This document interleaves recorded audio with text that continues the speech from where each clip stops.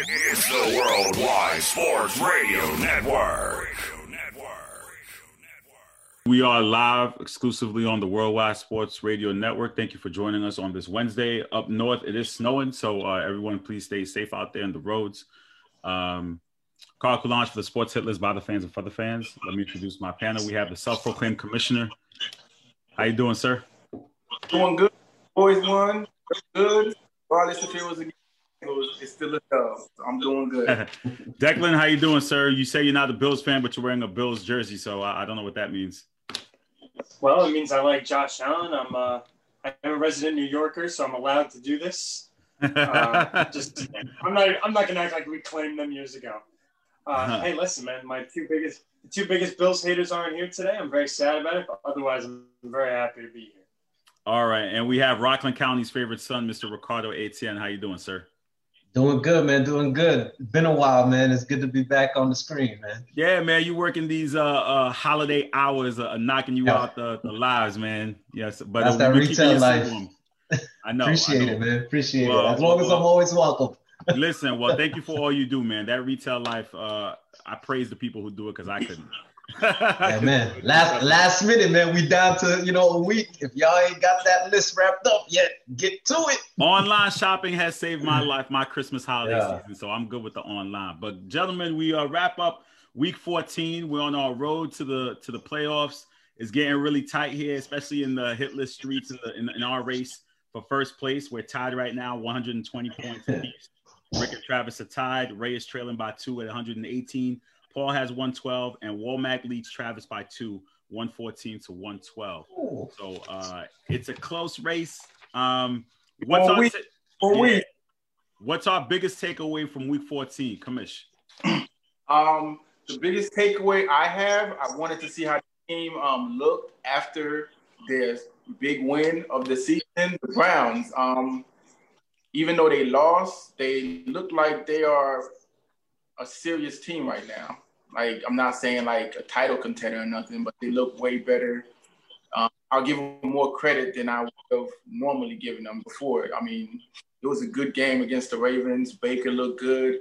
The run game the defense wasn't all that, but they made some plays. But in the end, Lamar came through. But that's my biggest takeaway of this week was the Browns. They didn't do what the Browns normally do, which is after a big win, the media gives them the hype, and next week after, they get blown out. So that's me. Yeah. That's just mine. As we see our regulars pulling up to the comments, the common term is "you're in the streets of the hit list." We got Manny's here, Joel is here. These guys are always here pulling up. Thank you for the love and support.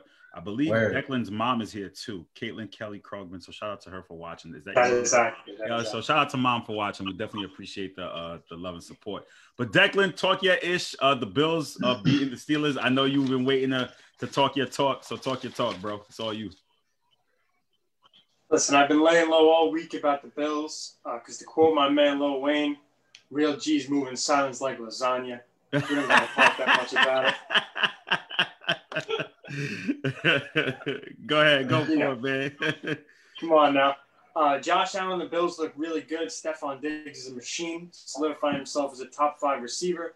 The Bills' defense, which has been shaky all year, shut down a good team that I said was overrated, and now that they've dropped 2 in a row, that's starting to look like it's coming to fruition. And the Bills, Carl and I have both been jumping on since like week 1, even before that. I have, yeah. Tell them that for sure. Absolutely. I got you back. When I predicted that Josh Allen would be an MVP candidate in August, that's kind of fallen off, but he performed like it for like 4 weeks. But I'm not going to pat myself on the back on that. But yeah, the Josh Allen led Bills look really good. They look like they're going to win the division. I think since before Josh Allen was even born. So that should be fun. That might not even be my biggest takeaway. I think my biggest takeaway might be the Giants losing. That kind of whole disaster that may have cost them the division. I mean, maybe the Bills are my biggest takeaway, but a lot of big takeaways. Mitchell Trubisky playing for his job again, playing for his future in Chicago, lack thereof. Maybe there'll be more in that department for Mitch Trubisky. But yeah, overall, big week in football. A lot of narratives that were fulfilled, not fulfilled, and exciting football around. And I can't wait for next week. So Rick, I know you went solo on that Dolphins pick. I know it was a homer pick. And as we were talking before we went on live about your chances to still make the playoffs, you still giving your team a shot, or is it a done deal? No, not happening. Yeah. So one of the things I'll say is that obviously folks are gonna look at it as a homer pick and as a biased pick, and I stand by it. With even if I wasn't a Dolphins fan, based on how they have looked so far, specifically on defense. I was very confident going into that game that we were able to take that game. The defense showed up. Mahomes came in having thrown only 2 interceptions on the entire season, threw 2 interceptions in the first 3 possessions, ended up with 3 interceptions total. This defense came out and they did their thing. One of the things I mentioned on Sunday that kind of almost deterred me from making the pick and walking it back a bit was the fact that Gaskin wasn't playing. I knew that not having him in that offense was going to kind of hurt our chances to be as dynamic as possible on offense, which is what we saw. We weren't able to get touchdowns off of those turnovers, which essentially is what kind of killed us, 80 total yards rushing. We gave up that punt return. The safety was ridiculous. You know what I mean? So, three key things right there that kind of really held us back. But, it is what it is. An L is an L, but I like what I saw from that defense. They continue to go out there and turn the ball over. I think it's like 19 straight games now or something like that they've forced a turnover. We do have the best corner in the league, and I dare anybody tell me different. Xavier Howard is an absolute monster. That is a lockdown, shutdown corner. I think it's 8 straight games with an interception now or something like that. So I absolutely feel like we still are on path to make the playoffs. This is a game most people didn't think we were going to win anyway. So again, I don't think losing this game necessarily completely ruins our season. We have some winnable games down the line, some key games down the line. Specifically going up against the Patriots this coming week. That's a game we have to win. We lost to them already. If we're going to show that we're turning the tide here in this division and going to be taken seriously along with the Bills as the division contenders, we need to win this game. We've got a game up against the Raiders, which essentially is a playoff game because that can knock one of us out. We close it out with the Bills, depending on how things go. Even the division might still be in play. So definitely confident with what I saw. End of the day, man, Tua continues to get better. He threw his first interception of his career this past week, and it was off a tip ball that hit Grant right in the hands and should have been a catch, So definitely as positive as I can take a loss, you can say, coming out of Sunday, but I think we're still on track to get into that dance. So according to Manny Wright, or Manny Schefter, we like to call, Hollywood Brown is on the COVID list. Ravens just tweeted it. And Travis is still in the comments. He's giving out game balls apparently, even before we get to that part of the show. We're not even Travis, hold your horses, brother. We're not there yet, man. My biggest takeaway, the Eagles, and I talked about it. I talked about it in the pregame, and I talked about the quarterback change. Everyone on the panel had, except for Pete. Shout out to Pete, who's up for Rookie of the Year nominations, by the way, in the Sports Hit List. He went with the Eagles. Was that a fluke win or a statement win, Ray? Right now it's a fluke win until they do other things besides that. What do I gotta say? Jalen Hurts did enough to win the game. He looked good. The running aspect definitely goes out. He made enough plays, but I just honestly I feel like the Saints just were taking it a little bit too lightly. But I'm not gonna knock him and say he didn't play good. He played well enough, but as of right now, until I see more evidence, I'm just gonna chalk it up as a fluke dub. Okay, Declan, is it a fluke or a statement win? I think it's a little bit of both. I mean, when you change quarterback, you change the entire culture of the team. And clearly Sunday we saw that it was for the better, as that was probably one of their hardest opponents of the year, and they went down and beat them on their own home turf. Jalen Hurts looked good. I was impressed. I think he runs crazy. That might come back to bite him, whether it be injury or he had the big fumble on Sunday. Shout out to Pete. That was a great pick. I mean, we'll see going forward. It's nice in Philly, I'm sure, to have a quarterback that throws balls to the same team, the team wearing the same uniform. It's a nice little change there, change of the culture in Philly. I'm sure their annoying fans love it. Maybe it is a fluke, maybe it isn't. I mean, it is a Saints team. Could be perhaps the number one defense in football, so that shouldn't be taken lightly. But definitely on the offensive side, that team is lacking, whether it be weapons. Taysom Hill has been good this year so far, but that was probably his first toughest opponent. And he had good moments and some bad moments. And unfortunately, in the loss, sometimes the bad outshines the good. But Jalen Hurts really performed. I'm going to go a little bit more towards the side of a fluke. But, hey, I mean, we'll see moving forward. But I don't know if this team is well-rounded enough to pull out some more wins like that. So, Rick, will you agree with the rest of the panel? Was it a fluke, or would you say more of a statement win? So here's the thing. I think I honestly feel like it's one game, so it's tough to really answer that question. I think what's more important is what it means for the Eagles specifically just going forward. Even beyond, these last few weeks of the season, whether they can still win the division or not. I'm talking even after that. What we saw on Sunday was, maybe a changing of the guard. So Paul has been on, has had Peterson on the hot seat all season. And one of the things we've constantly said is that, winning a Super Bowl in Philly has garnered him a level of clout that is going to allow him to hold his job. Guess who hasn't won a Super Bowl in Philly?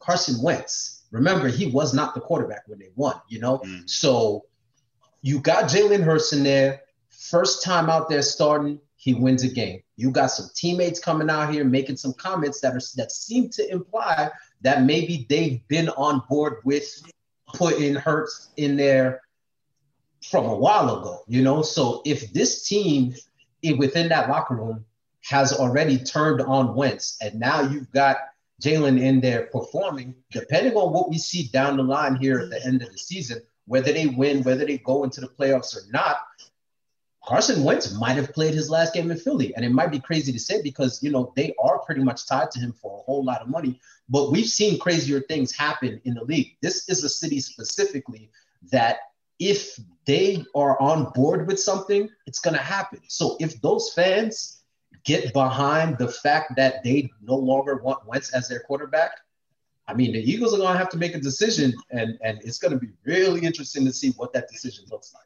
Well, that decision, too, is tough because, I mean, they're still paying Wentz. So it's like, all right. Exactly. Like you said, a lot of money, too. A lot of money. So what do you do? Yeah, everyone's talking about him getting traded, but who's going to take on that contract? They're going to either have to cut him, or if somebody in that organization thinks that they could fix him, for the price you're paying, they're going to try to fix him. And that's unfortunate. Jalen Hurts is put in a tough situation, as was Carson Wentz when they drafted him. It's a messy situation, and regardless of how it turns out, I'm not a believer in that's how you operate as a franchise, personally. But again, the biggest issue is hold on, Ray, real quick, just to piggyback on it. The biggest issue again, there are a handful of cities where this specific issue gets magnified, and Philly is one of those cities. So you say, if somebody within that organization feels like they can still fix Wentz, and that might be the move going forward. That's cool to say, and that might fly in maybe, 26, 27, 28 other franchises. But Philly is one of those cities where, it could be God himself within that organization that says, I can fix Wentz. If those fans are not behind it, it's going to be tough to stick with that plan. We got Jonathan Gonzalez in the comments. John Gonzalez, excuse me. He said Wentz will be traded, and a lot of teams will want him. That's his take. But we'll see. Like I said, there's 3 more games. We're gonna see how Wentz does before all the other things.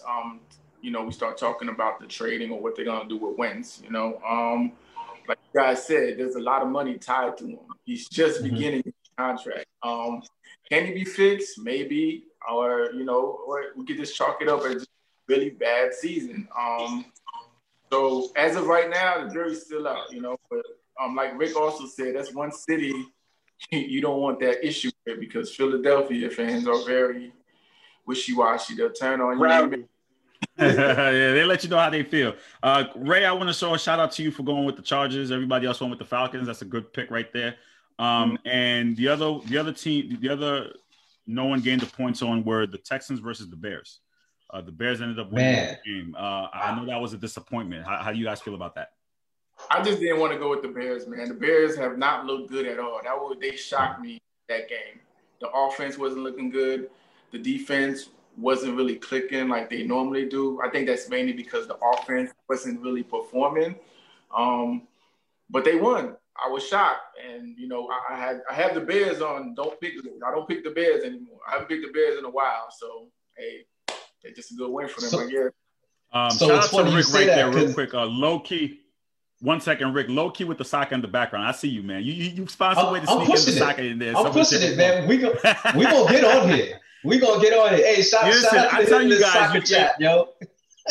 Yeah, listen, that soccer chat be lit. I will say this though, you guys, if you guys need a topic on here, just let me know. I'll throw you guys on. Just tell me what you guys want to talk about, because you guys go back and forth, but no one's really telling me they need a topic to talk about. So if you want a topic, just let me know. But go ahead, Rick, to your point. Yeah, damn, I already lost my train of thought. Now I'm back to soccer. What were we talking about? The Bears. Okay, so you mentioned Ray mentioned not wanting to pick the Bears anymore. So now I'm at the point where I don't think I could ever, for the rest of the season, I can't keep picking the Texans, man. It's kind of a double-edged sword, because I can't even say I love Deshaun Watson, man. Like, he is one of my favorite players in the league, and I want to see him. I really, really want to see him do great. Of all of these new generation quarterbacks outside of Tua, of course, he's probably my favorite, and I want to see him do well. But at the same time, they continue doing bad. It helps the Dolphins out because we got that pick. So, but yeah, man, it's gonna be tough to be picking them going forward. I really thought that they'd be able to kind of continue rolling a little bit on offense. We've seen them do well on offense. And I don't know what it was, man. It's just that team is just looking like they're going to have to hit reset, which is really, really crazy. When you think of the talent that they had top to bottom, the past 2 to 3 seasons or so. Yeah, and I just find it so interesting. Like, usually when a team is 4-9 or whatever they are now, or 5-9, 4-9, whatever it is, you look to the quarterback and you say, what is this guy doing wrong? Why is he looking bad? Maybe is the offensive line an issue, the running game, the passing game? Yeah, well, there's every issue on the Texans except one. And that one is number 4. By far. Exactly. The Texans have the everything else is a mess. Second best pass offense in the league, dead last in rushing, close to the bottom in defense. That team, for the losses, obviously they fired Bill O'Brien because he was a terrible coach and a terrible GM. That team is so bad. Like, Deshaun Watson, if he was on any other team, or even if this team was able to pull out some wins down the stretch, like, he would be an MVP candidate. His numbers are there. The passing for the Texans are there. Will Fuller, his best receiver, got suspended because of PEDs, which is crazy. I personally think the only reason I picked the Texans was number 4 last week. And I said I've always been supporting him, and that's what I said on Sunday. That was my guy. I like Deshaun Watson. I love watching him play. He's one of the stronger quarterbacks in the league. But I got tricked into picking the quarterback narrative. And Mitchell Trubisky, another guy that miraculously was picked ahead of him and Mahomes in the 2017 draft, got the dub, got it done for the Bears. So I guess, shout out to them. That was a great win. But, I mean, Deshaun Watson, like I'm worried for his career going forward with all variables considered in Houston. Because you got to think, too, with the whole thing with Watson's, like, despite all of the issues surrounding that organization, surrounding the talent around him, he's more or less gotten better every single year. He's continuing to progress, and he's continuing to do good. So what does that do to a young quarterback who's I think 4th year now, or third, 4th? Yeah, 4th. So 4th year now, you're going to be going into your 5th year next year and possibly looking at a reset. Come on, man. That's not cool. And I'll say one thing, man. The whole notion of having a coach who is also your GM. I understand Parcells had the famous lines, if you want me to be the cook, or what is it? If you want me to cook, let me buy the groceries, whatever. Those 2 jobs should be independent. The 2 of them should work together and have an amazing partnership, and both have a say in how you build the franchise. But those 2 jobs should always be separate, specifically for the reason because of what we're seeing with the Texans right now. You go off and you send away the best receiver in the league. And again, he's been up and down this season, but as far as I'm concerned, still Hopkins is the number one receiver in the league, in my opinion. You send off the best receiver in the league.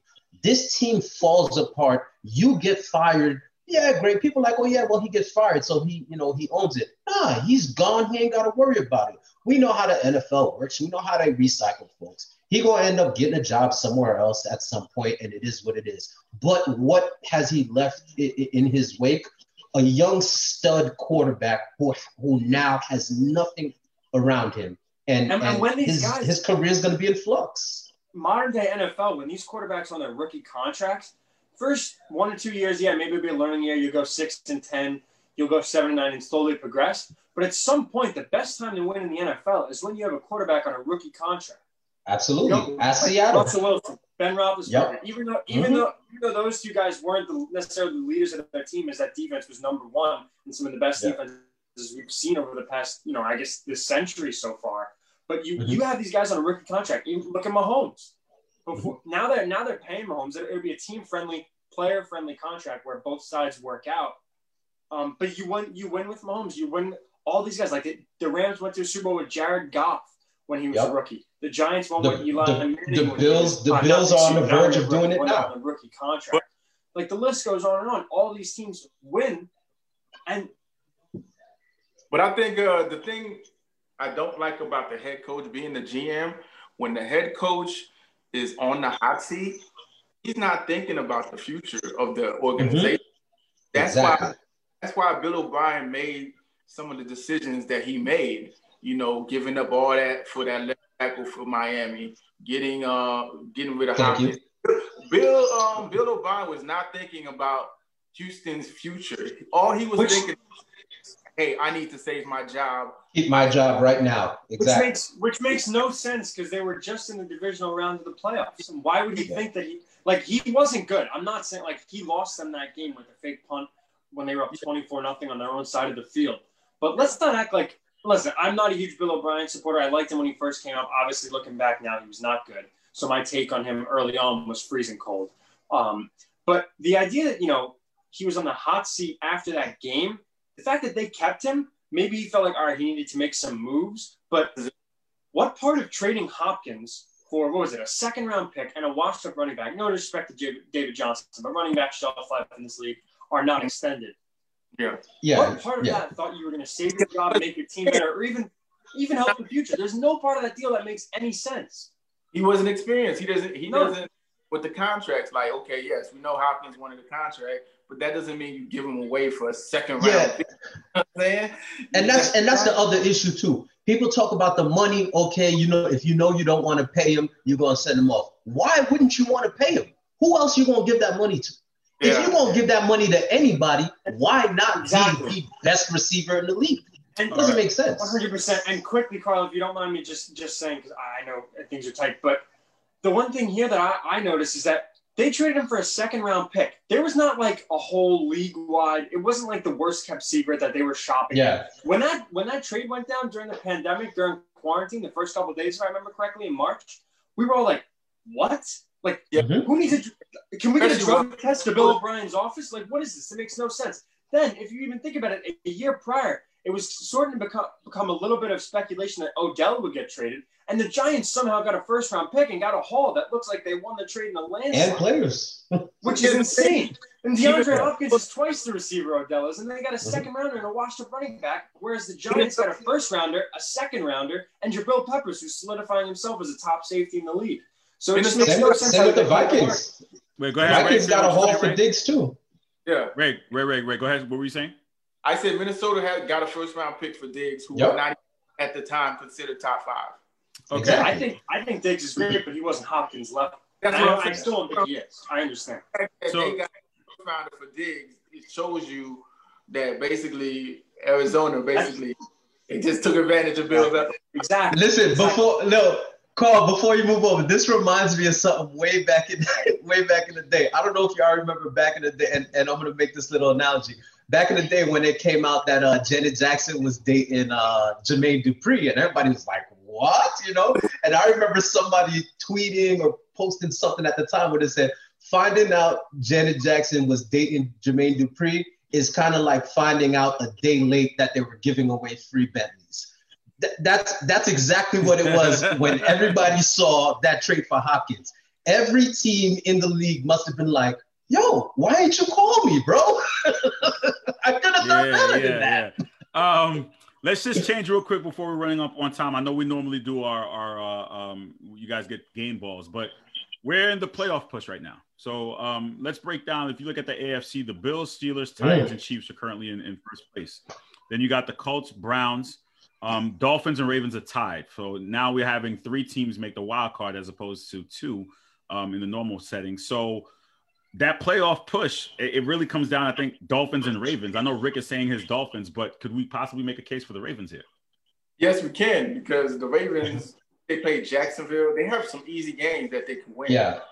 So the Ravens right now are definitely the team that should make it to the playoffs because of their last 3 games. Who they play? They have Jaguars, Giants, and somebody else. Yeah, so pretty much have it. It's pretty much if they win out. So it's safe to say those who are in already in. We have no problems with the Bills, Steelers, Titans, Chiefs, and then Colts, Browns, Dolphins, Ravens. You'd say the Dolphins don't. Say again. Colts will be in. That's I think Colts will be in. Browns. Colts are rolling. Colts are rolling, man. Okay, so Colts are in. Browns are in. Colts are Super Bowl contenders, and Andrew Luck is the only thing that team really needs. Okay, so Browns are in. Yes. Okay, so I'm Browns still on the again. fence. So then it comes down to Dolphins, Ravens, and I think Ray is saying Ravens. Declan, you're going Ravens? Declan, you're going Ravens or no? I mean, the Raiders are just so disappointing to me. Like every team they play except the Chiefs that are even remotely decent. Well, we're not talking about the Raiders. The Raiders are 7-6. We're not talking about the Raiders. I'm saying they're done. They're done. Yeah. We sorry, Manny. Your team had their chances and opportunities. I guess so. We got the Browns, Dolphins, and I guess the Ravens. Oh, yeah. No, Browns, Dolphins, Colts is where I'm going. The Ravens aren't gonna. Yeah. I don't have the Ravens. So say that again. You're going Browns, Colts, and Dolphins.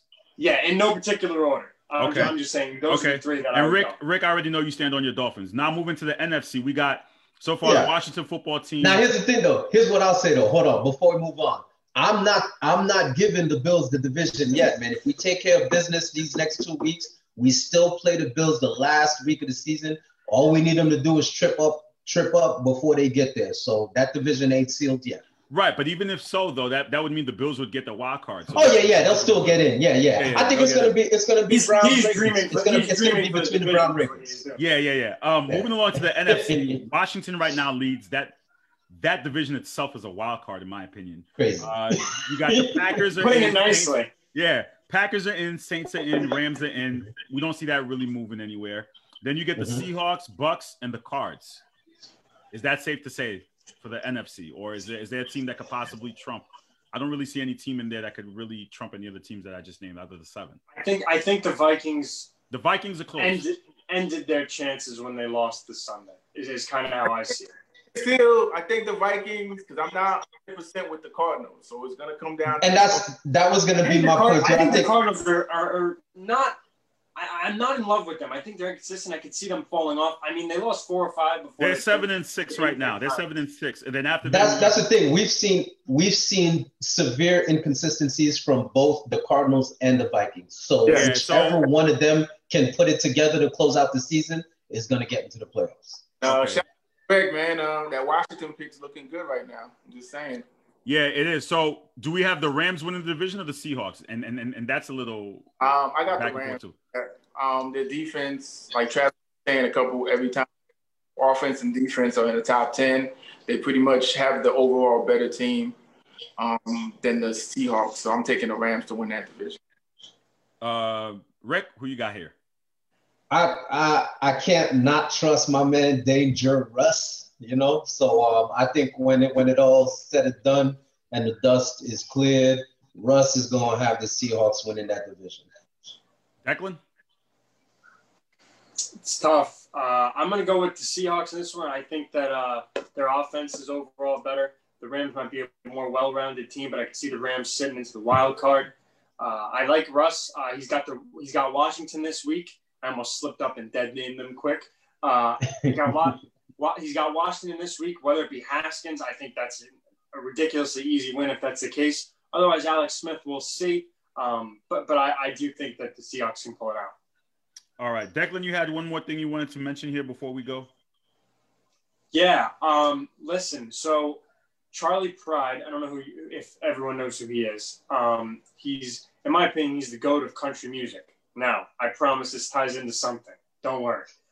Charlie Pride. He passed away on Saturday, and today the news comes out that the Negro Leagues are finally going to be recognized in the record books for Major League Baseball. In another interesting twist of events, Charlie Pride was actually a pitcher in the Negro Leagues. He was also a switch hitter when he hit. He played for the Red Sox and I think the Birmingham Black Barons. And then he also saw some time in the Yankees minor league system before coming, in my opinion, the GOAT of country music. How that ties into me personally, I'll get into very quickly. My grandfather, who, as you guys know, passed away 2 weeks ago, was a huge fan of his. That was probably one of his favorite country music stars. And he loved their song Burgers and Fries, which always reminded him of his wife, who passed away a few years ago, my grandmother. He was very upset when he heard this song in May before he fell victim to the nursing home situation in New York. And I don't want to say captivity, but that's kind of what it was. He passed away, and my dad played the song for him, and Charlie Pride was a big topic at the funeral. And then Charlie Pride passed away on Saturday on my grandmother, my grandfather's wife's birthday.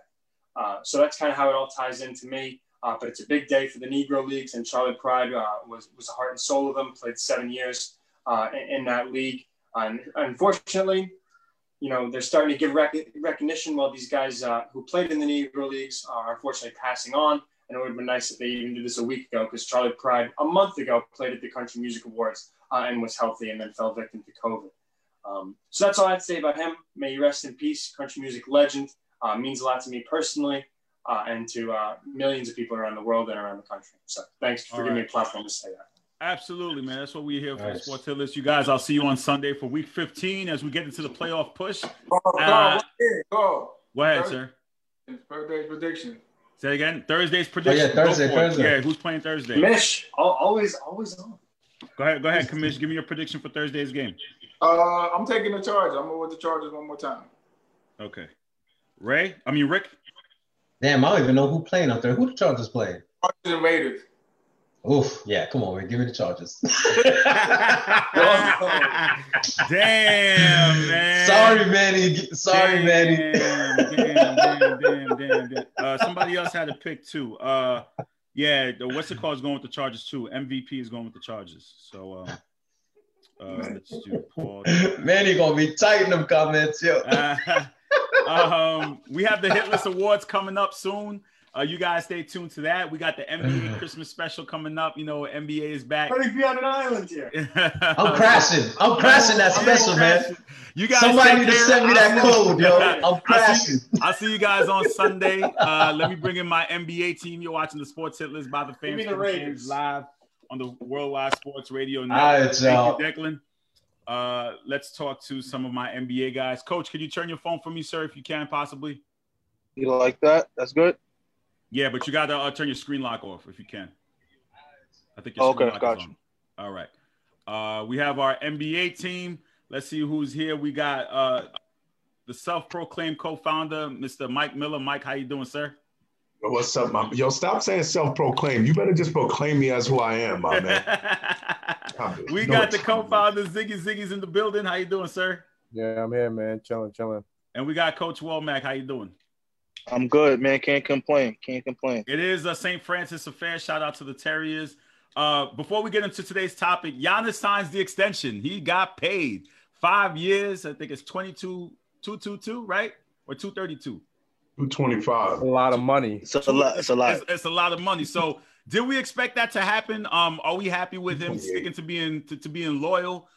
Is that a move? Is that the right move for him, or will time tell? Mike? Super happy, man. You know, as a Reggie Miller fan and seeing my man play on one team for 18 years and seeing the grind, respecting Dirk, Kobe, man, Tim Duncan, I'm super excited, especially small market fan. Man, this is dope, man. This is what this is what I needed to see from Giannis. I thought that a lot of times he was showing he's really just built to be a number two, but to me, this shows me he wants to be a number one. He understands that his team didn't go far because of things he didn't do. And he's committing himself to staying with his organization, getting better, and then taking them over the top. So, man, I'm super excited, man. This balances the East out or the NBA. It's dope, bro. Shout out to Ray and Joel for it's $228 million. Zig, what are your thoughts here? Was that the right move for Giannis? I mean, I don't know what's the right move for that man. I mean, he gonna make his decision. But personally, for me, being able to see that take place, it was refreshing. You know, every off season, we always look forward to seeing what player is going. Well, not look forward to, but everyone looks forward to which player is going to be moving, which player is going to be going to which city. So it was just refreshing to really see a big time superstar like Giannis actually say, "Hey, I'm actually going to stay put and try to make it work in Milwaukee." I'm looking forward to seeing how that combination now works out between him, Chris Middleton, and Drew Holiday, who I feel is probably the most underrated player in the NBA. So I'm looking forward to it. So what you're telling me is the media didn't tell him to leave and join somebody else, right? He decided to stay because he did it on his own. The media and the fans didn't have anything to do with that. That's between you and that I just wanted to put that out there because someone last week told me that the media and fans tell players where to go, but Giannis this week decided to stay with his team. It's true. That's true. I mean, Matt, what are your thoughts here? I mean, in regards to Giannis, this is not a typical, Americanized player who's come through the system of having a lot of yes people or people in his ear telling him what decisions to be made that may benefit them as well. We got to look at it as is not every situation is different. Giannis's circle, he's from Europe. He's a European player. A lot of times those guys tend to stay, especially stars like Dirk, they stay on one team. They're pretty much loyal guys. But also a key factor that a lot of people are not talking about is this was a weird year in all aspects of free agency. You couldn't get that private jet just to fly you into the city. You couldn't get those face-to-face meetings. You couldn't get the fanfare. You couldn't get the wine and dine that a lot of these executives, the house visits that a lot of these executives would take different players.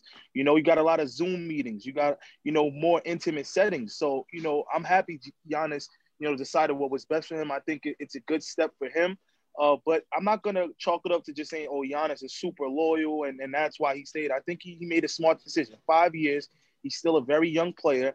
That they gave him the most amount of money any other team can give him. After 5 years, Giannis still has 3 to 4, possibly high-notch years where he still could play at a high level. If he doesn't win in Milwaukee in these 5 years, I think he's definitely gone, if not before. So I'm not just going to put him to a pedestal and say he's super loyal and that's the decision that he made. We'll see. Tom is going to be able to tell whether this is just a strategic move for the next 3 to 4 years for him or he really wants to, stay in Milwaukee for the rest of his career. We have a question from Rick. He said, what do you think the Bucks' next moves are going to be now that they got Giannis locked in? Like, is there another major move they need to make to get them over the hump, or do they think they have enough?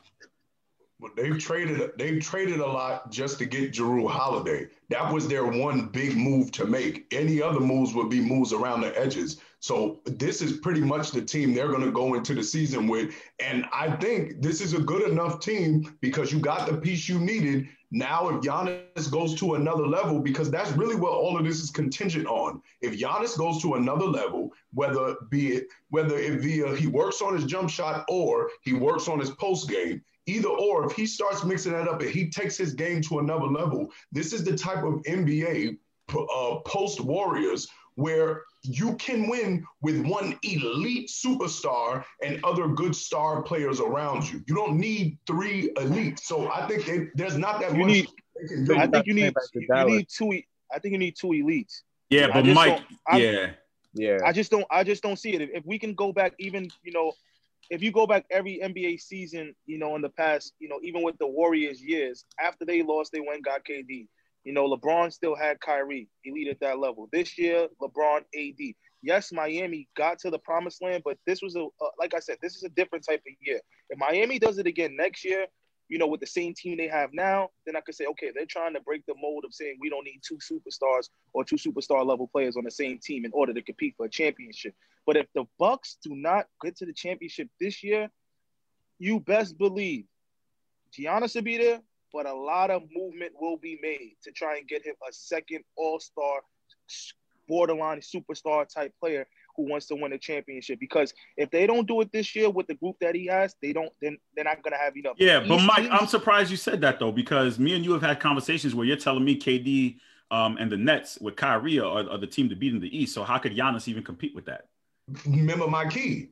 If Giannis goes to another level, this is what I'm saying. We've seen before where you have great, and if you think about it, we talk about the Bulls and their runs. You have one elite player and a star player next to him. Other teams had elite superstars, stuff like that, but you've seen it before. The contingent is, because I believe Kevin Durant's better than Giannis, but Giannis can elevate his game. If Giannis elevates his game, hypothetically speaking, if we're just talking about Jrue Holiday as a top defender, right? We just talking basketball. He's a top level defender. Can he stop Kyrie? No. But can he guard him to some degree? Sure. So when you have some degree annoy him a little bit, if you have that, then you essentially have Kevin Durant and Giannis. You have who's going to be the better of the two. If Giannis goes to another level and is better than Kevin Durant, then as Mac just said, and as most people are not going to say, oh, they can't go to the finals. So if you're saying they can go to the finals, then that means you're saying they have a chance to win a championship. If that's the case, then it's probably going to be contingent on how great Giannis will be in the playoffs, because that's how they kept losing. They were losing mostly because Giannis couldn't go to the next level. He had too many holes in his game and couldn't go to that next elite level. If he does that now, then of course they can win a championship. We've seen players do that. Hold on, Carl, let me jump in there. So Mike, let me ask you this. What when you say elevate his game, what do you mean necessarily? Because I had that conversation earlier today with shout out to Nigel Byam. I know you know him, Mac. I had that conversation with him earlier today about Giannis needing to add a jump shot to be able to, transform his game and take it to another level. So can you just talk more about what you mean when you say elevate his game? I mentioned the two things. The two holes, the holes in his game is his mid-range game, right? He doesn't have a mid-range game. Right. But there's two things he can do to fix his problems. He can either decide I'm going to be Shaq and go to the post more and stay and get more, develop his post game, or he can decide to work on his mid range and extend it to the 3-point line, which makes the defense honest, because that wall, he can nullify that wall in a couple of ways, and Jrue Holiday helps nullify the wall because he's a better scorer and better shooter than Bledsoe. So Giannis, those are the things he can do to get better. It's not like Giannis has reached a plateau in skill. He's 25. So he can get better. And if he gets better, think about it now. The way Giannis is now, he's arguably top 5 player. He's incredible. If he went another level, what do we think about the type of player we're talking about, Zig? If he improves his jump shot, if he gets a dominant post game, like perfect example, LeBron in Miami. Now, LeBron had a better skill set than Giannis, but notice in Miami, what he did to expand his game, he started getting his butt in the block like everybody was telling him. They were saying, bro, you 6'9", you 260, get to the block. You can take advantage. That's not why I agree with you on that, but that's not why they won in Miami. Like, you got to, he needs LeBron, and if you want to win, you got to get another superstar type player next to you. That's just what it is. It's hard, Mike. It's hard. It's tough. It's really. But we're still saying he can make it to the finals, though. If we still saying, I don't know. You're saying that. I don't think so. I don't think he can. For last year, you had a chance to make it to the finals against another team that didn't have 2 superstar type players. I just don't think it's viable with Milwaukee unless they add another big piece. You want to be a championship level team if you're Giannis. That's why he's staying there. I want to win a championship. When we can't just be on LeBron and say we're going to judge you by your words and not judge everything. Did I lose him? Yeah, you lost him. Okay, guys, let's shift the conversation. I guess we'll get him when he comes back. But the conversation today was basically to talk about James Harden and Coach Womack for this segment about what's going on with his situation and what he's doing to a black coach. Paul is here, Miss Cleo, because he's a very big advocate in the group about Black coaches and the opportunities that they get. So, Paul, let me start with you. What are your thoughts about how James Harden is addressing this new situation with a new coach who is Black, and how he's going about it and not showing up to training camp and, him not wanting to be there and asking for a trade request? What are your thoughts, Paul? Just hit unmute, bro. You're on mute. Go ahead. All right. First and foremost, thank you for putting me on. I do want to say that James Harden isn't acting the way he's acting because Coach Silas is Black. So I think we got to get that narrative out the way. It's unfair to both of them by actually doing that. I think he wants to win, and Houston is not giving him the pieces to win. Okay, Coach, you run this. Please. Coach, you had this topic here. So, what are your thoughts about what Paul had to say? No, I mean it's just a conversation that has to be had. Like I don't think, of course, he's not doing this because Paul Silas is Black. But let's be honest. New head coach Paul Silas gets a chance. After all those years, he gets a shot. And the way you handle this situation is you don't show up.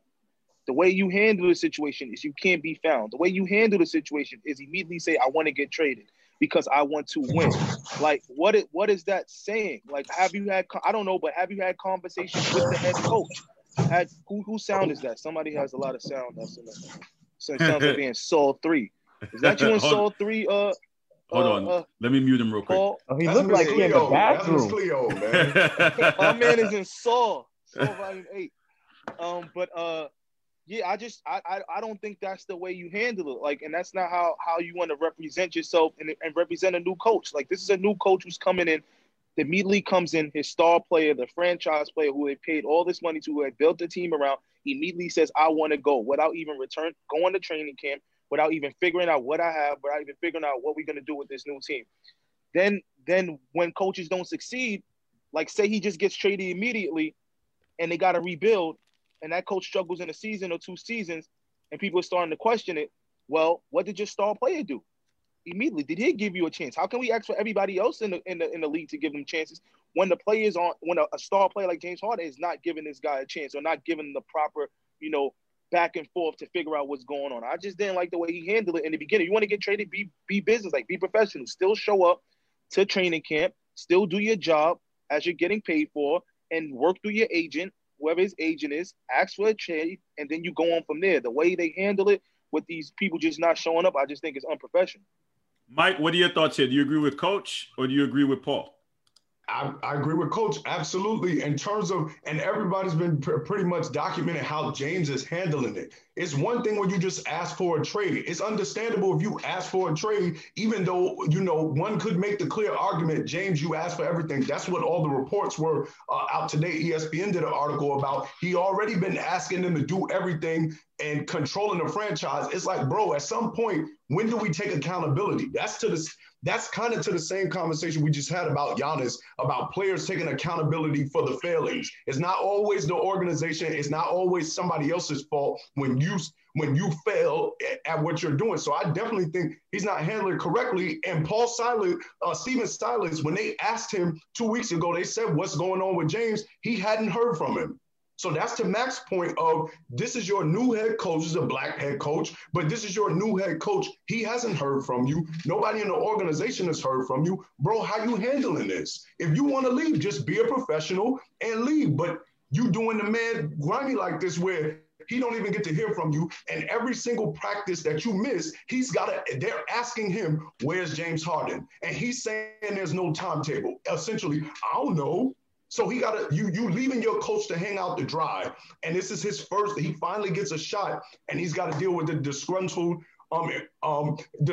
player. And really quickly to Paul's point though, it is kind of Steven Silas, it's not necessarily his fault that James was already pissed with the organization because they got rid of Daryl Morey. So that is where it's like Steven Silas walks into a bad situation, but still, James, be a professional, handle your business, man. Ziggy, what do you think here, man? I think I gotta echo Mike and Mac's point. It's definitely unprofessional. I'm for one all about bending and sometimes breaking the rules, but it definitely didn't look good that, you went to the club and you went partying when your whole team is practicing. Not to mention, they brought over two individuals for you, and John Wall, DeMarcus Cousins. Like, you never got that opportunity to play with those dudes, and they're looking forward to playing with you. So it's sending mixed messages where John Wall is saying, he's excited, he's ready. DeMarcus Cousins is saying he's, ready to ball, but you're nowhere to be found. People talked about James Harden not being able to have the conversation or get in touch with the coach. He also wasn't able to speak to, or hasn't spoken to, the general manager before, playing in that other game the other night. So it's just mixed messages all around. You're the superstar player. You're really supposed to just, as Mike said, be professional, show up, come to training camp, do what you got to do, do your job. But at the same time, make it known that you still, hey, I still want to be out here. I don't want to be here. It's just a bad look. They gave you Dwight Howard, they gave you Chris Paul, they gave you Russell Westbrook, and I mean, it's just getting ridiculous now at this point. All right, so we have a late coming. Mr. Ray Jarvis is in the building. We know I had to get him in here real quick. I know him and Paul have been going at it, but Ray, what are your thoughts real quick on what Paul had to say about James Harden, and what are your thoughts about, does this have anything to do with him being black and how James Harden is acting? In the blackest league of them all, we're going to play the black card. I don't quite follow that. But James Harden is just doing your usual NBA trope. Superstar decides he wants to leave, makes a bunch of noise until he gets traded. We've seen this movie before. There's no need to play a race card when we've seen this movie. The Lakers championship is based on this movie. We've seen it already. You find a superstar who's getting top dollar who wants to be traded. He's done this. I like the wrinkle of the holdout. That was cute. I enjoyed every second of the holdout. But that just shows that James Harden is ready to go. Tillman Fertitta, based on everything I've read and everything I've heard and the people I've spoken to who has some type of connections, is determined to make this work. So we're going to be at a bit of an impasse until James Harden gets traded, because the end result will be the trade. I expect a very petty trade, actually. Like, I don't think he's going to Brooklyn. It wouldn't surprise me if a deal comes about where he's in the middle market somewhere, because Mr. Fertitta is going to be upset and he's not going to want to put James Harden in a Miami or a Milwaukee or a Brooklyn. I think a petty trade will eventually happen. Will I be wrong? Possibly, but I don't see this going the way we think it's going to go. I agree. I agree with everything Ray's saying. The only problem I have with it, and I don't know who played the race card. Maybe somebody on this call played the race card and said they did it. I don't know who it was. Did. Oh, but like when Melo wanted to get traded from Denver, he still showed up to those games. Afterwards, he said what he had to say. He said, you guys know I want to leave. The race card came in. Sorry to interrupt, Coach. So the race card came in from Steven Jackson. Steven Jackson played it in his podcast. No, but Steven Jackson, you got to understand what Steven Jackson was saying. He wasn't playing a race card in that aspect. He was saying that as having a new black coach, this is not how you should have handled your holdout. He wasn't saying he did it because he's black. He wasn't saying that. He was saying should have got the extra. Like, you should have gave him the call. You got to go to like, you got to make this man look good. His first 10 press conferences as a head coach shouldn't be talking about you not showing up or you partying. You want to be quiet and not show up. Don't have Instagram being in LA. I mean, being in Vegas or being in Miami. Like that. Right. Like, that's the things that I think he went across wrong with. If you want to get traded, like you said, all superstars did it, like Ray said.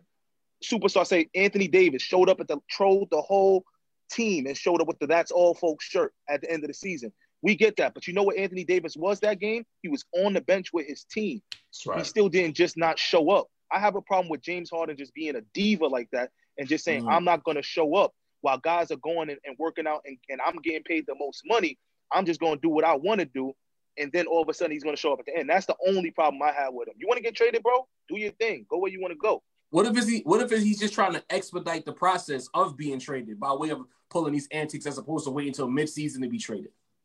I blame his management for that, because we all know who've been in the game that you're going to get traded when that deal goes in, whether you don't show up or whether you go to the practices. We've seen it. Once they get those, they know you want to leave. There's no more that needs to be said. Everybody knows James Harden wants out. Period. If he didn't show up, he actually, like you said, Ray, he made it worse for himself, actually. Yeah, he made it worse for himself. And Houston's being even more petty right now. Like when we talk about them they had trades of it. All the rumors was they had trades. They've been upping the price now because they're telling him, yo, bro, we got you under contract for 3 years to a guarantee. We don't gotta trade you right now because you getting mad and you're gonna be a jerk about it. Nah, man, you sit till I get the best deal I want. So they're gonna, it's like Ray said, like Mac, they're going to be petty about it. They have already been. Tillman Fertitta's not just giving you away for free, bro, and you making it worse. If I'm Houston, I'll wait till the second, third week of the season, see who's not clicking, see who's supposed to be a contender, see who's desperate to make a change, and then I'm going to go get the best offer then. Right now, you have all the leverage in the world if you're Houston. Paul, let me ask you this. Paul, let me ask you this. Detroit. That's a fact. Siberia, baby. So Paul, let me ask you this. Rick in the comments says, do the Stars owe it to the black coaches who get a chance to do better? No, they don't. First of all, black coaches rarely take opportunities where they're stars anyway. You know, they don't have the luxury of picking a job. They usually just take the job that's handed to them. You know, like, let's look at who's this guy that got fired from New York? Fizdale. Fizdale was promised the world when he got there. Oh, when your second year, we're going to have enough money to sign KD and this and that. And it didn't happen. So a lot of black coaches, you know, take opportunities like Dwayne Casey in Detroit. So they don't have the luxury of even coaching stars. We look at someone like Monty Williams. Monty Williams is coaching a budding star and an aging star. And it's not to say that his job is on the line if he doesn't make the playoffs this year, but how many black coaches over the last, let's say, 5 years have had the opportunity to coach stars or multiple stars? Well, I could name two. I mean, you have Doc Rivers and Ty Lue. And Ty Lue is coach. I mean, if you want to, I've named two. Paul, I got a question, Paul. I'm sorry to jump in because I want to understand you clearly. I want to understand your question too, Carl, clearly. Your question to him was, does James Harden owe Stephen Silas No, it was Rick's question. He said stars. He said stars in general.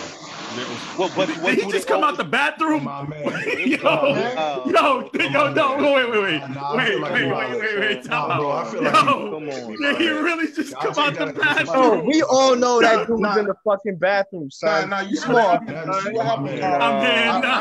can't do that. Everybody knows you in the building. Nah, bro. Into the building. Nah, bro. I gotta remove you, man. I gotta remove you, bro. Damn, that's crazy. Yo, I gotta remove you, bro. I'm sorry. Typical bozo behavior. I'm sorry, bro. I'm sorry. That's a fact. I'm sorry. I wasn't even using the bathroom. I'm sorry. Nah, my man. I'm sorry. Oh, nobody saw that? Nobody thought he's out, man. No, I know he was in the bathroom, but I didn't think he was using the bathroom. That's crazy. He flushed. He's out.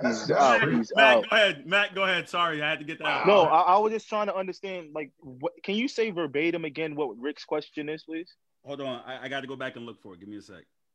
Because I don't want it to get misconstrued. Like, I really want to get to what Rick is asking for black stars with black coaches.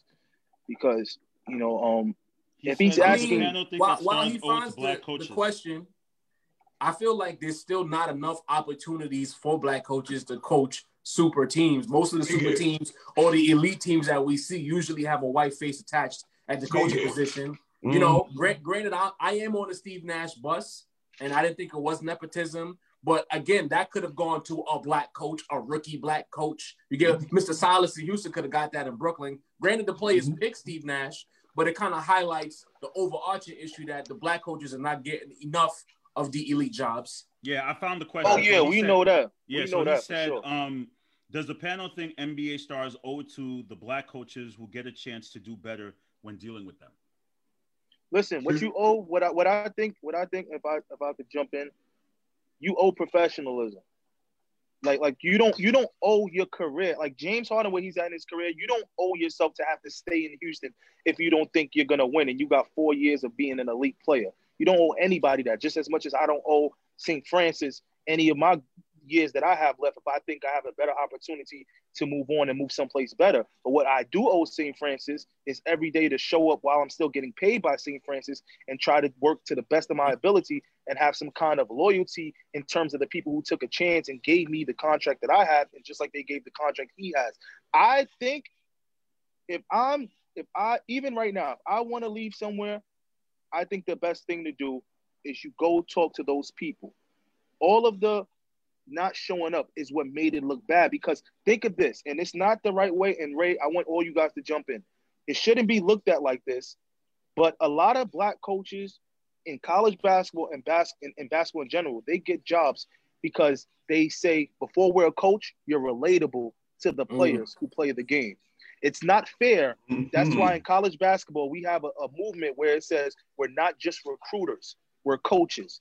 We can coach the game. We know our X's and O's. But let's say they hired Paul Silas because they wanted to keep some continuity inside of Houston. Let's say they think that he can get through to the players well. He can keep these players, you know, in tune and not jumping ship. And the first thing that happens when they hire you is your star player just excommunicates himself. That doesn't help. That doesn't help the overall tone of some of these coaches could come in and hold the fort down. It doesn't help the mission. And if James Harden, you got to think of what you're doing for the future. You should have called that man, let him understand where you're coming from. So the next time he could speak at a press conference, he could say, hey, listen, I'm working on the team that I have right here. We're trying to get better. In regards to James Harden, when I get new news, we'll talk over new news. But right now, I'm going to focus on the guys in this training camp, because it's only fair to these guys who are giving me practices right now that I focus on them. In regards to James, we spoke. We're at an understanding. We're going to figure it out. We're going to make moves in the future to see what's best for James Harden's career and what's best for the Houston Rockets. But right now, I'm focused on the team I have. That way he could have handled it like that, and then it's less of an issue. I mean, that would have been the optimal decision, and it's 100% correct by James doing that. It kind of takes the steam out of the new head coach's position. He didn't get to establish anything. You come in there, you're a rookie coach. You're not even just a new coach. You're a rookie head coach. You got new players coming in. Like, you look at that Houston Rockets roster, and instead of talking to the media about how we're going to gel, what are we going to keep from the previous regime, what is the basketball going to look like, you know, what did my dad have to tell me about being a new head coach? I got to talk about James Harden and him being here, him not being here, giving little baby honey buns and all kind of gifts, which looks like a groupie move if we're being 100. Yeah, you know what I'm saying? It's like these things that we're talking about takes away from the overarching perspective of new black head coach in a semi-major market getting the chance. And it's not like John Wall is not over there. It's John Wall's a brand name last time I checked. So why are we talking about that? Instead, we got to be on a sports hit list talking about James Harden being a thought as opposed to being a professional. And that's tough. All right, guys, before I let you go, KD and Kyrie, did anyone catch the preseason game? Zig, what were your thoughts? How did KD look? Listen, I'm going to be watching. Joe said it the other day, but I'll let him say that. But I'm definitely going to be paying attention to a lot of Nets games this year, just for the fact that they look good playing together in preseason. It looked like they've been playing for years. The chemistry just flowed between the two of them. And Kevin Durant, for that injury that he came off of, he still looks smooth. I'm looking forward to the season, man. And like I said, I'll be tuning into those games. I'm looking forward to it. Mike, you and I had that conversation. I told you I was a little bit nervous, but maybe it was that Celtic bias kicking in. But what are your thoughts with KD and Kyrie? You said you wasn't nervous, right? I don't know, man. I don't know, brother. I don't know, man. Listen, my team in the East too. We don't have the same playoff aspirations you had, but you saw that game. I did. Yeah. You better be. I mean, everything Zig said and then some, brother. It looked easy too. It didn't look hard for either one of them. It looked seamless.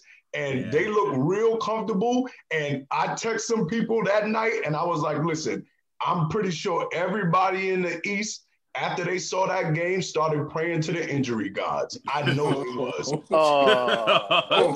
I don't wish injury on nobody. I don't wish it. I don't want that.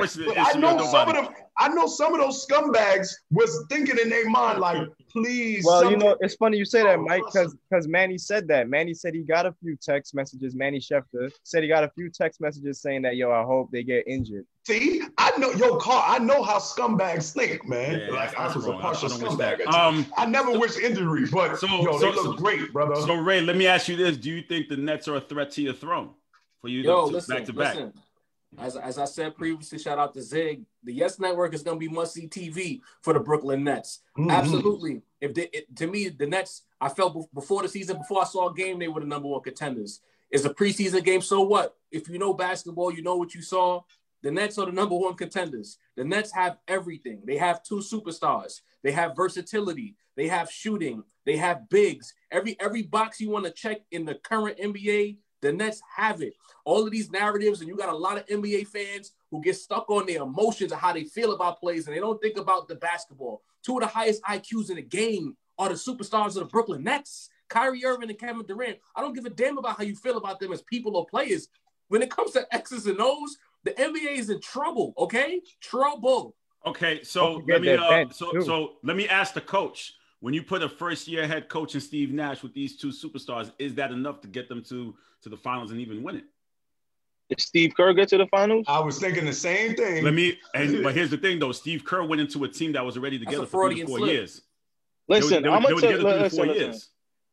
They were together for 3 to 4 years, but I mean, when they made that jump, the way they played that year, it's different. You know, it's not the same as when they first got started. So, you know, I think Steve Nash sometimes, and he played this way, so I'm sure he coaches this way. And I actually, I saw a practice, and I kind of figured out like how he's going to coach. Less is more. You know, when you got that type of talent, less is more. You're not really coaching every minute, every second. Mm-hmm. You're coaching in your practice. You're establishing what your tone is, what your team represents, and you're going to let those guys play. You know, he's not going to be trying to stop them. And you see what happened already. Kyrie comes out and says in the beginning a couple months ago, oh, we don't really need a coach, because he didn't understand, because the way he'd been coached before. This is young Kyrie, this Kyrie with LeBron. Now he says, you know what? Let me walk my words back. Steve Nash is the coach, because Steve Nash is going to let us rock. And one thing I would say for Nets fans and I kind of know how the Nets players feel on this, keep the team as is. Mm-hmm. Keep the team as is. You do not need – James Harden is a great player, but you do not need anything messing up the chemistry between the other 2 guys. Mm-hmm. Let these guys rock out. Now, if say in 1 or 2 years you don't get over the hump, say it happens. Say KD is 80% of what he is, and you figure you need another person. Then you take that jump. But year 1, year 2, Karis LeVert, Spencer Dinwiddie, those guys keep the team as is and rock out. Can I just say something real quick? Go ahead, sir. Steve, you know what? There's a lot of coaches in the NBA who are afraid of the talent. They're afraid to communicate. Brad Stevens. Steve Nash is a grown man, okay? Like, let's not forget. Steve Nash wasn't just take it on the chin. Don't do nothing. Just take it on the chin, Carl. A 2-time MVP, and he was a grown-ass man, and that's going to translate on the sideline. Mm-hmm. One last thought. The Knicks look good, too. I know it's preseason. Oh, chill. They did not look good. Stop. I'm being nice. I'm being generous. No. Chill. No. Listen, I'll say this about the Knicks. Well, since everybody knows I'm a Knicks fan. I think for what the Knicks, the picks they made, they are not trying to embarrass themselves. And that says a lot for the last couple of years. The Knicks got to start with just not embarrassing themselves. That's it. Make solid picks. Don't shoot for the rainbow. Know you're a bad team. Know you're not the number 1 team in the tri-state area. And just hold it down and to build it the way the Nets did it like that for years to come. You don't got to be on the top. You don't got to be the loudest voice in the room, and you don't got the biggest gun. You got no guns right now. Just chill out.